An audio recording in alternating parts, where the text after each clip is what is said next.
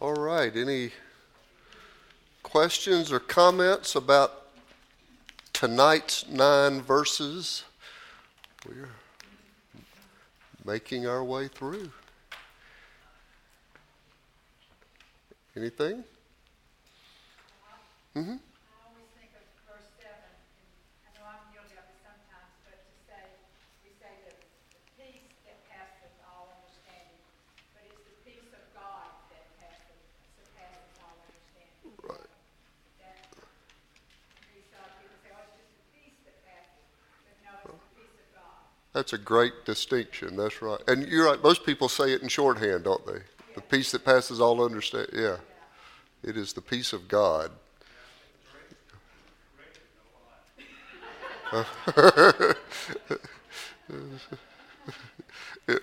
You were not circling things on his paper, were you?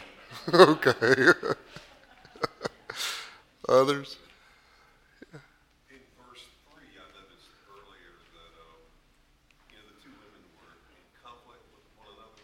Right. Still shows affection for them, and he lists them as being co-workers with the gospel. I like that. Yeah. That even though there was conflict, there was still this. And there's been so much said about Paul and women, right? There's a lot written about Paul not being affirming of women. But here is against social norm. Paul is counting these women as his co-workers in the ministry and co-laborers for the gospel, which is important. Yeah. No, thank you. Let me tell you, I didn't do this tonight, and I do it on Sunday mornings, but I'm going to tell you my trick, and I should have done it for tonight, but there's a website that I go and type these names in, and it'll speak it back to me.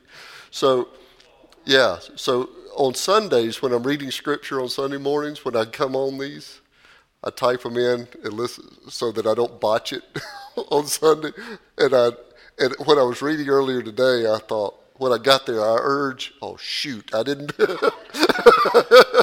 So I just went through it real fast. But get back to me, I'll run it through the.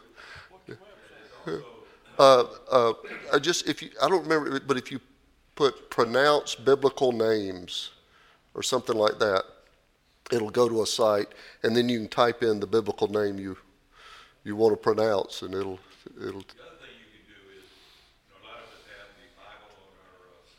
Uh-huh. There's a little speaker thing on there too, where it reads it to you, and I pick up a lot of my pronunciation. Okay. All right. See, now that we have that help, we are more advanced than when I was in seminary. The instruction when I was in seminary was say it quickly and with confidence, and nobody will question you. now we've got a different rule. So, anything else?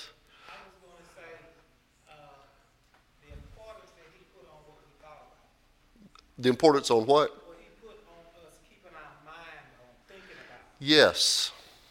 Other scriptures tell us too about what we think about. You think about it, if you got your mind on the wrong things, or anything other than God's word, you realize what type of problems you may have. Exactly.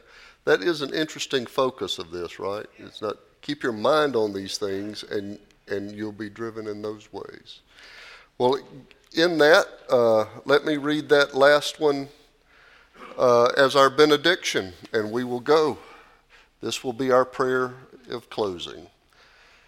Finally, brothers and sisters, whatever is true, whatever is honorable, whatever is just, whatever is pure, whatever is lovely, whatever is commendable, if there is any excellence, if there is anything worthy of praise, think about these things.